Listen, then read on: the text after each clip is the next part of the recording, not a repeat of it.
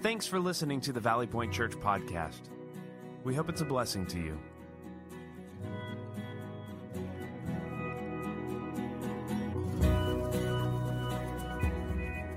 Welcome to week number 6 of For Pete's Sake. What we've been doing during this theme is looking at Simon Peter, the disciple, and what we have discovered is that he is a faithful follower of Jesus, but yet he is also flawed. He has a lot of ups and downs, and we've been able to learn so much from him. Last week, I came to Valley Point dressed in a casual kind of way, which was sort of fun. I actually had somebody come up to me afterwards when we were greeting, and they said, "Hey, Justin Bieber called, and he wants his vest back." Justin Bieber called. See, this is one of the things I love about our church. Sarcasm. I love it. I was channeling my inner Bieber, but I don't think he's going to make any phone calls today. We really have learned quite a bit from our mentor, Peter. I know I have personally benefited from thinking about and studying and researching and teaching on the life of Peter. And I feel we can identify with him quickly because of all of his ups and downs, his good days and his bad days, right? When you think about Simon Peter, I think his life looks a lot like this. When we began our theme a few weeks ago, we talked about Peter being up on the mountaintop. He started his journey of being a disciple of Jesus, and things were going very well for him. There was a lot of energy there, but if you turn the page in Peter's life, you see that he does something or he says something because he was kind of this bold, intrepid leader, and he was always putting his foot in his mouth, and he did something or said something that brought him into the valley. But if you turn the page, you find him once again following Jesus in amazing ways. But then the next chapter, Peter, once again, he does something or he says something, and he's back in the valley. A lot of ups and downs for Peter, and I think this is a picture of my life. And maybe you feel the same way, just a lot of ups and downs, good days and bad days, and everything in between. That's Simon Peter, a faithful yet flawed follower of Jesus, and I think this describes us in a lot of ways as well. Seth Godin, an author, entrepreneur, and teacher, talks about these low spots in life, and he actually identifies them as the dip. Starting a new adventure is always fun and exciting, but inevitably, life takes over and we all experience dips, these low spots. Seth Godin defines the dip as the slow slog from starting something to mastering it. And again, we often start things way up here and we get excited, but life occurs and we may experience a downturn or a dip. Seth Godin talked about how successful people, they experience dips, but they approach them in a different way. Instead of being overcome by them or even devoured by these dips, they tend to lean into them and actually benefit from them in a way that propels them forward. Thankfully, we see this in Simon Peter quite a bit. Again, he's up on the mountaintop with Jesus, but then he does or says something and he finds himself in a dip. But what we have come to know about this faithful yet flawed follower is he does learn from these dips in life. And what we see happening over and over again is that Jesus reaches out to him and restores him and picks him back up and invites Peter back into the game. Come on, Peter. You've had a dip, you've had a low spot, but here I am. I'm Jesus, and I want to invite you back into the game of using the one life that you have to be the rock to be a leader. Do you remember way back in week 1? We talked about Simon's name. He was called Simon, son of John, but when he met Jesus, Jesus changed his name and said, "You're not going to be called Simon anymore. You will be called Peter," which means the rock. Jesus changed his name. And remarkably, what we see happening today, and we'll discover this once we dive into the text, is that Peter is acting like a rock. He is acting like that leader that Jesus wanted him to be. For the first 5 weeks of this theme, we have noticed Peter and Jesus, they're in close proximity. When Peter walked away from Jesus or denied, he didn't have that proximity, and that's when he ran into a dip, but Jesus would call him back. So for the first 5 weeks, Jesus and Peter are pretty close. What we will discover today is that Peter becomes the rock. He becomes a great leader in the church, and some amazing things happen in his life that even lead us to where we are today as a church. So we're going to learn all of this. If you have a Bible or a device, I want you to find Acts chapter 1.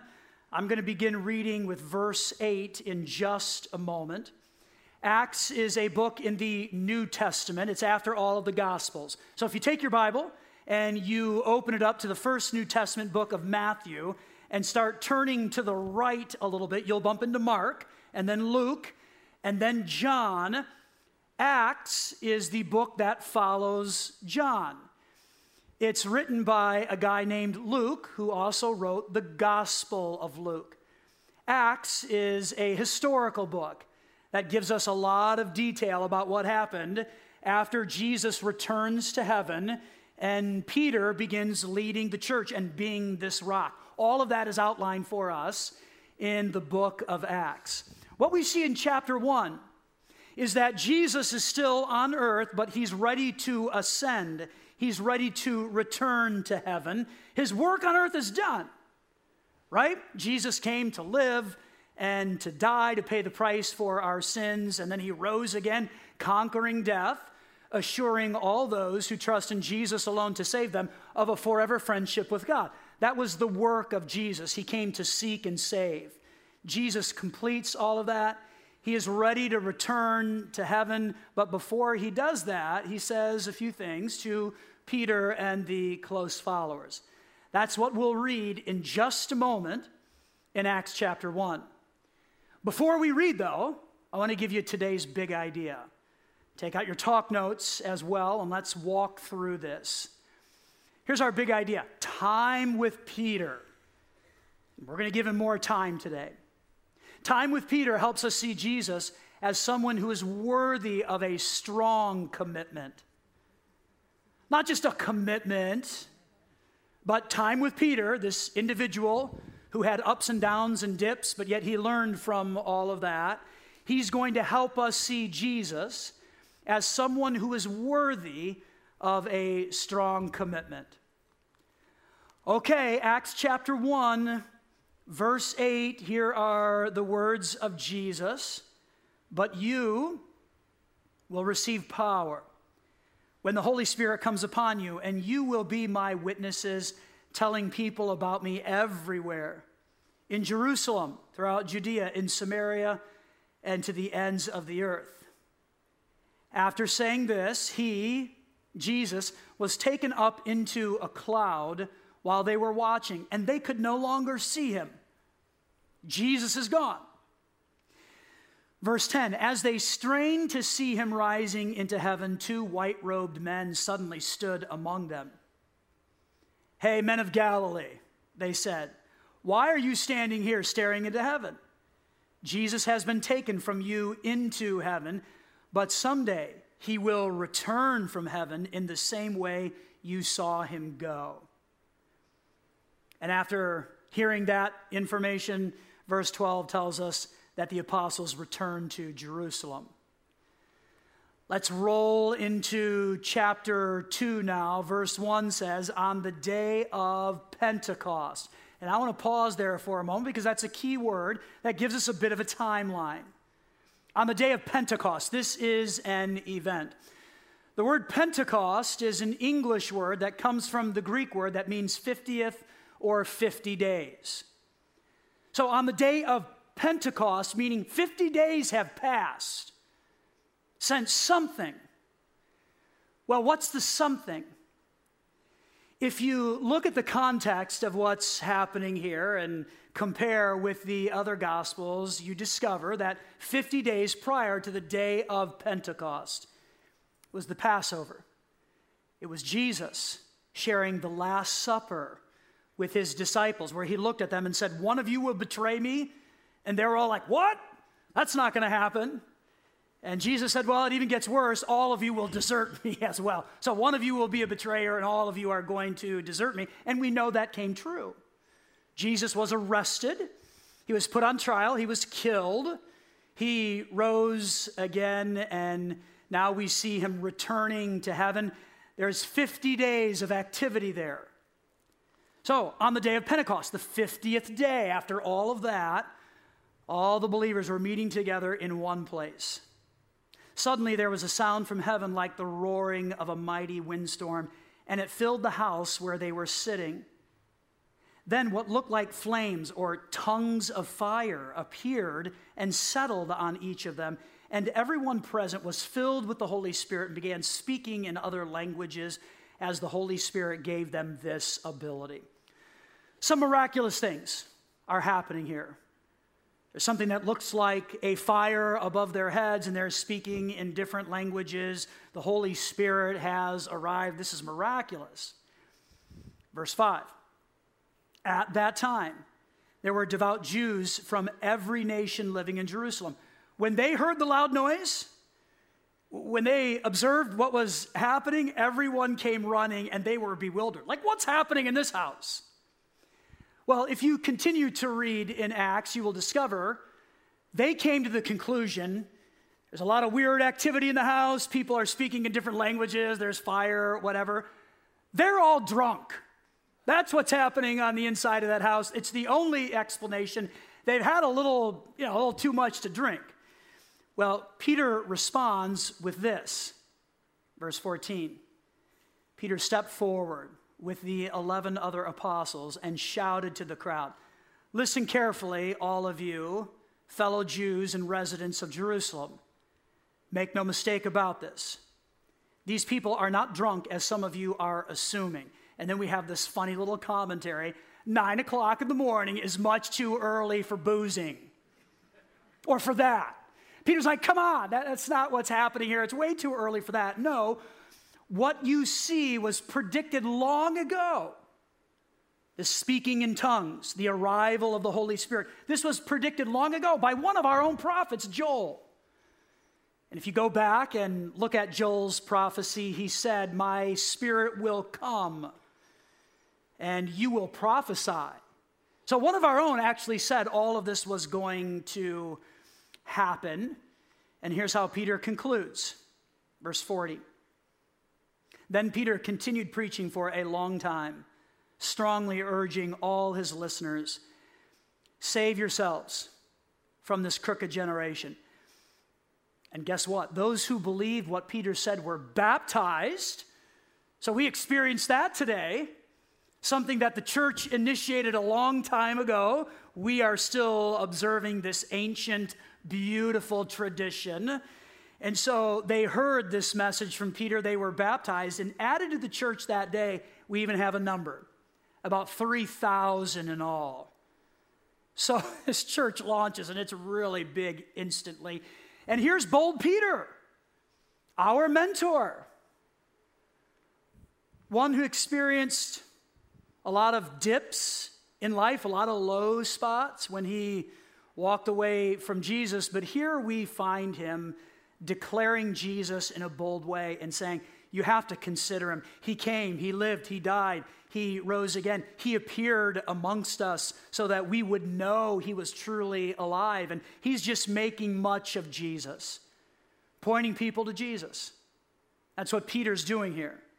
in Acts chapter 2, and what we discover is many people believe, they are baptized, and the church begins to grow. That's Peter. The church grows, and here's what they did. Verse 42, all the believers devoted themselves to the apostles' teaching and to fellowship and to sharing in meals, including the Lord's Supper, and to prayer. Those were the activities of the church. They devoted themselves to teaching, to fellowship, to sharing in meals, and to prayer.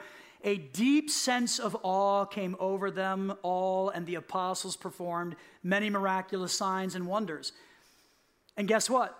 All the believers met together in one place and shared everything they had. They sold their property and possessions and shared the money with those in need. Extreme generosity marked the church. So get this, all right? Jesus talks about, one of you will betray me, all of you will desert me. That happens. He's put on trial. He's killed. He comes back to life. He appears to individuals. So historically, we would have data indicating individuals saw him alive again. And then he returns to heaven. Peter becomes the rock. I mean, we see it happening here. This individual who is up and down, he is embracing what Jesus wanted for him, and he is building the church. People are being baptized. The church is growing by the thousands. All of this happens under our mentor, Peter, and there is also extreme generosity. People just sharing, choosing to live on less. So they have something to share with God's work so that God can accomplish his purposes in that context. And certainly around the world, people were just really generous. And hospitality was abounding. There was prayer. And they were devoted to the teachings of the apostles. One scholar says this about the extreme generosity that marked the early church. This is just an extraordinary thing. He said it this way: Christians do not withdraw from society. At least they shouldn't. These actions reflect the practice of radically valuing people over possessions, acknowledging that Jesus owns both of them and their property. Such behavior reportedly continued among Christians well into the 2nd century, and it was long ridiculed by elite pagans. So the smart people, the elite, saw all of this happening, especially the extreme generosity in the church, and said, you can't do that. That's not sustainable. You can't keep living that way, but yet they did, and that is a pattern we continue to see in the church, just extreme generosity. Again, extraordinary things happening here. Well, here's how all of this concludes.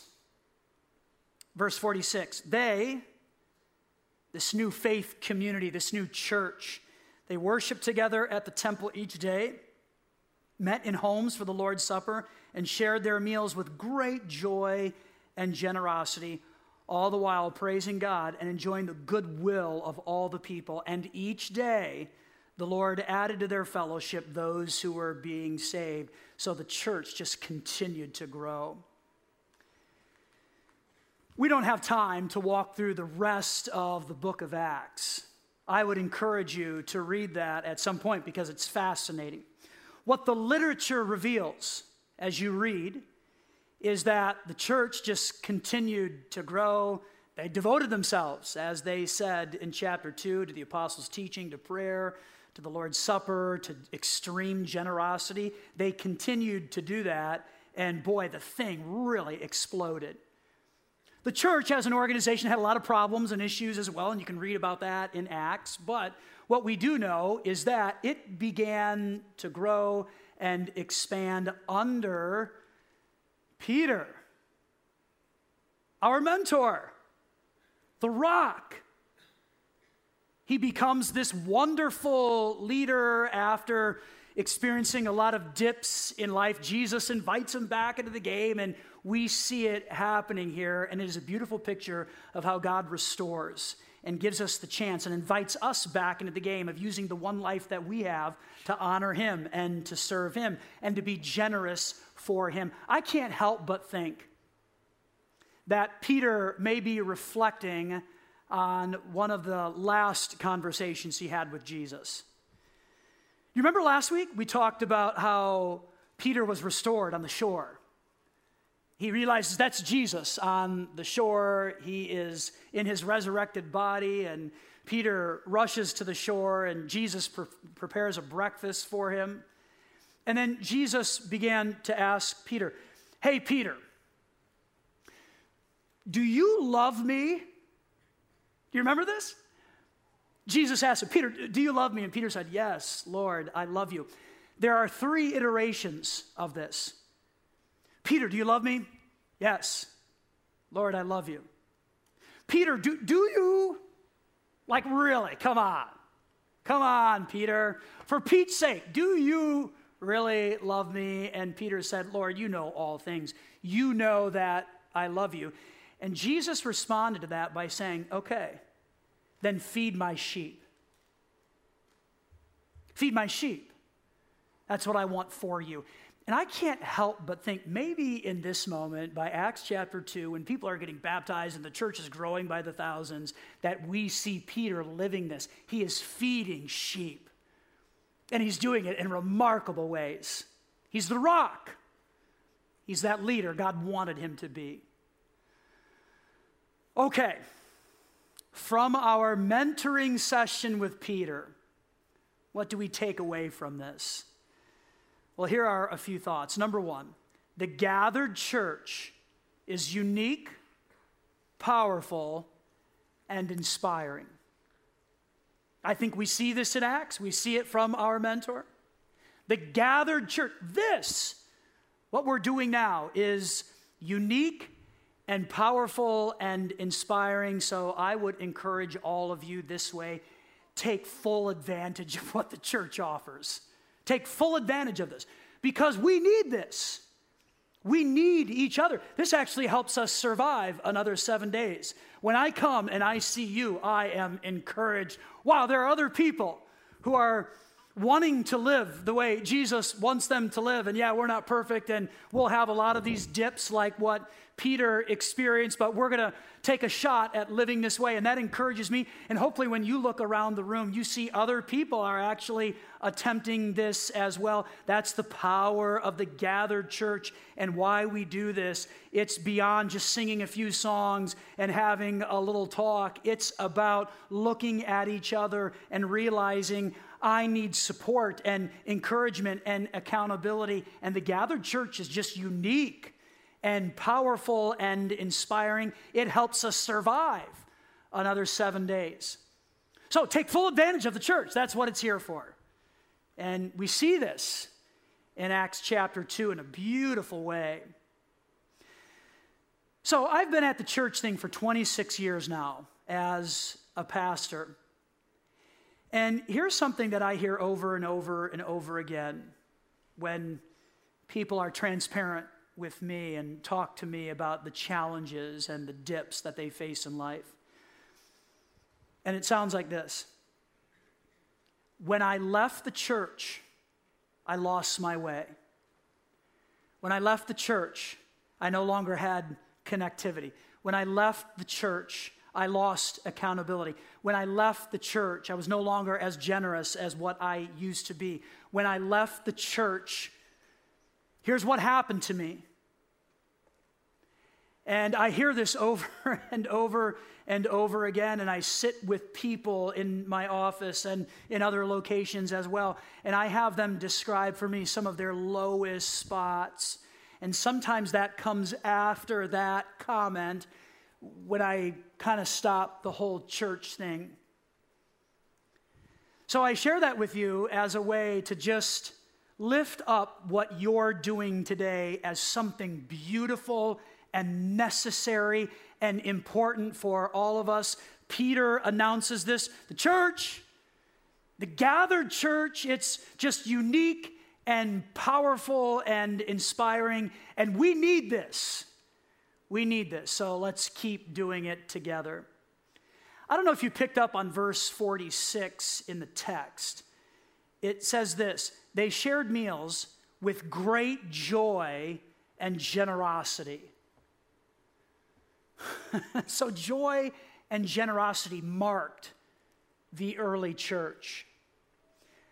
I like to circle things in my Bible, and I found that word joy and generosity to be very encouraging. And so I circled joy and I circled generosity, and I think this should be the mark of a church that is seeking to honor God. Joy and generosity. Now, I will say this. Valley Point is not a perfect church. We are not perfect in any way. If you think that, stick around for 5 minutes and you'll discover something that annoys you or bothers you, or discover that we are actually imperfect. And we are. But I will say this. I think there's a lot of joy in our church. And I see that and sense that in our gatherings. I see joy as I talk to you out in the lobby. I hear about joy from our small groups that meet and how they're encouraging and challenging each other. I hung out with our student ministry last Sunday night, our 6th through 12th graders, and there was a lot of joy in this room. I talked to people, and even in the midst of them describing real pain, because this happens to us, real pain, there's still a sense of joy, and I'm looking to Jesus to rescue me from this, and I'm hanging on to him, even if that's all that I have. I'm hanging on to him. And I see a lot of joy in our church. You see that recorded. It happened in Acts chapter 2, and I think that is still happening today. Joy in the church. So will you smile? Can you do that? All right, there's joy. I also see generosity. A lot of people choosing to live on less, so they have something to share with God so that God can accomplish his purposes in our context, right here, and certainly around the world. And all of that points to the church. This, us, what we're doing. It is unique and powerful and inspiring. I want to talk to students for just a moment in the room. So if you're elementary age, middle school, high school, in college, maybe anybody under 30 years of age, all right, let me talk to you for just a moment about the gathered church. All of the stats say this: your age demographic is leaving the church. All the stats say that. I can't find anything that disagrees with that. All of the stats point to young people under 30, they don't like the church. The church is bad. The church is this organization that's evil. The church, this bad thing. And young people don't want to be a part of it. And I see that happening as well. Can I just encourage you this way, if you're in that age bracket? Don't follow the stat line just because that's what you're supposed to do. Think for yourself. Think for yourself. And I would encourage you this way. Fall in love with Jesus. Like, just dive into the Gospels and investigate what he said and what he did and how he wants us to act today. Fall in love with Jesus, and I believe you will fall in love with the church, warts and all. The church, the gathered church, it's unique and powerful and inspiring. We see this from Peter. Okay, one more takeaway, and that is allow others to see Jesus' love and grace through you. By the way, that's how I think we learn from the dips and we make our way out of them and back to the mountaintop experience with Jesus. By allowing Jesus' love and grace to flow through us to others. So there's a sense where when we find ourselves in a low spot or in a dip, the greatest thing we can do is think about others first. And that's a hard thing to do, and I get that. Because when I'm in a dip, I'm not generally thinking about other people and how can I serve you? It's about, but I need something here. I've got to get back on top, and can somebody please help me? But yet what we see throughout Scripture is that when we experience dips, the greatest thing we can do is actually think about others and allow Jesus' love and grace to flow through us. So this isn't about raising the volume on Jesus. Believe in Jesus. That's a good thing and should be part of our communication. I think what we see from the life of Peter is allow the love and the grace of Jesus to flow through us, because we are the church everywhere we go. We don't stop being the church when we leave here. On Monday through Saturday, where we live, work, and play, we're still the church. So let's allow the actions of Jesus, his love and grace, just to flow out of us, especially when we may be in a dip. Last week, I talked about Jesus and how he restores and rescues. And that seemed to resonate with a lot of people. I received an email and a text and a few other notes, but an email and a text in particular that I just want to share with you. The email was from a dear friend who said, I sat there and listened last week and heard about restoration and how Jesus can recover people, and it just brought back for her a 25-year journey where she had a family member in the depths of addiction and just couldn't get on the other side of that. 25 years. Tried a lot of things, just it didn't happen. But yet in the midst of that 25-year journey, this individual, this dear lady, intentionally chose to let love and grace flow through her. And a few years ago, that family member found themselves in recovery and has been 4 or 5 years clean now. And she talked about this extraordinarily hard journey of walking with this person and doing that even when it felt like nothing was going to work. And the love and grace of Jesus flowed through her, and I believe God used that to help that family member make some great choices. And now this dear individual, a strong commitment to Jesus. Strong commitment, because Jesus does rescue. He does help people find their way through recovery. I received a text from a new friend, and here's what he shared with me. The message really made me happy today. I have hope. I have hope. Like, that's a great text for a pastor. You can laugh at that. It's okay. It's a great text for a pastor. Like, wow, I have hope. Because this is what Jesus offers. Like, he came and lived and died and rose again to provide hope. And so, boy, here's someone saying, I have hope. I do. The church is very special to me. That's what he said. And this is from someone right now who is in the midst of recovery and restoration. And they're making a strong commitment to Jesus. And I know in them, I'm seeing it in this individual, Jesus' grace and love is flowing through him and impacting a lot of people as he walks this tough journey. So many stories, and many more to come of how the love and the grace of Jesus can flow through us and touch people and really make a difference. Back to the big idea. Time with Peter. It helps us to see Jesus as someone who is worthy of a strong commitment. A strong commitment. May God give us the strength now to follow the example of Peter, who experienced a lot of ups and downs, but learned from those dips. May we follow the example of Peter and make these strong commitments to Jesus, so that what we learn here and how we grow here, it goes out and inspires and touches, and the love and grace of Jesus just flows through us and touches many. Here's what I want you to do. Will you just put your stuff aside for a moment? And I want to invite you to stand with me.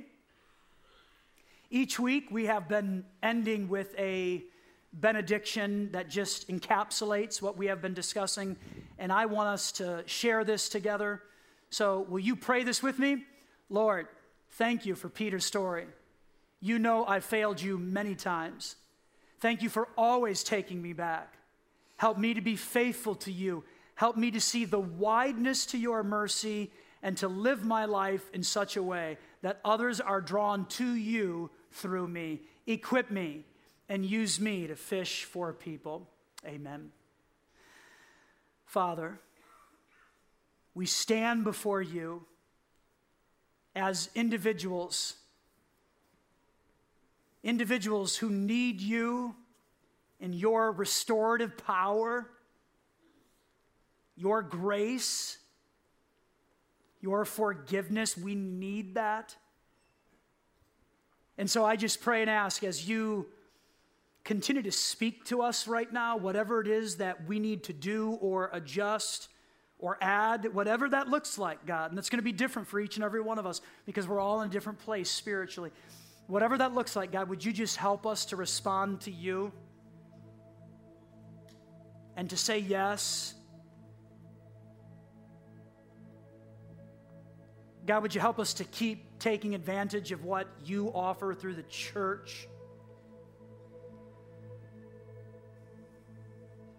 God, I also pray that you'd help each and every one of your sheep to allow your love and grace to flow through them,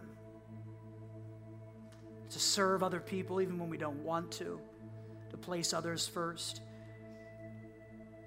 God, my confession to you is that I often fail to put others first. So would you help me to look at the example of our mentor Peter and make better choices regarding serving others, especially when I don't want to or when I'm in a dip. And God, I pray that for everybody here. Help us now to follow the example of Peter. So God, if we're in a dip today, would you help us to look to you and learn from that? God, if we're on the mountaintop today, help us to keep looking to you there as well, knowing that you'll use our lives to make a significant difference. Give us a great week of taking lessons from Peter and using them in our lives. We do pray in Jesus' name. Amen. Thanks for listening. If you call Valley Point Church home or would like to make a donation, please go to valleypointchurch.com/online giving. If you're in need of prayer, we would love to serve you in that way. Send us a message at prayer@valleypointchurch.com. Be blessed.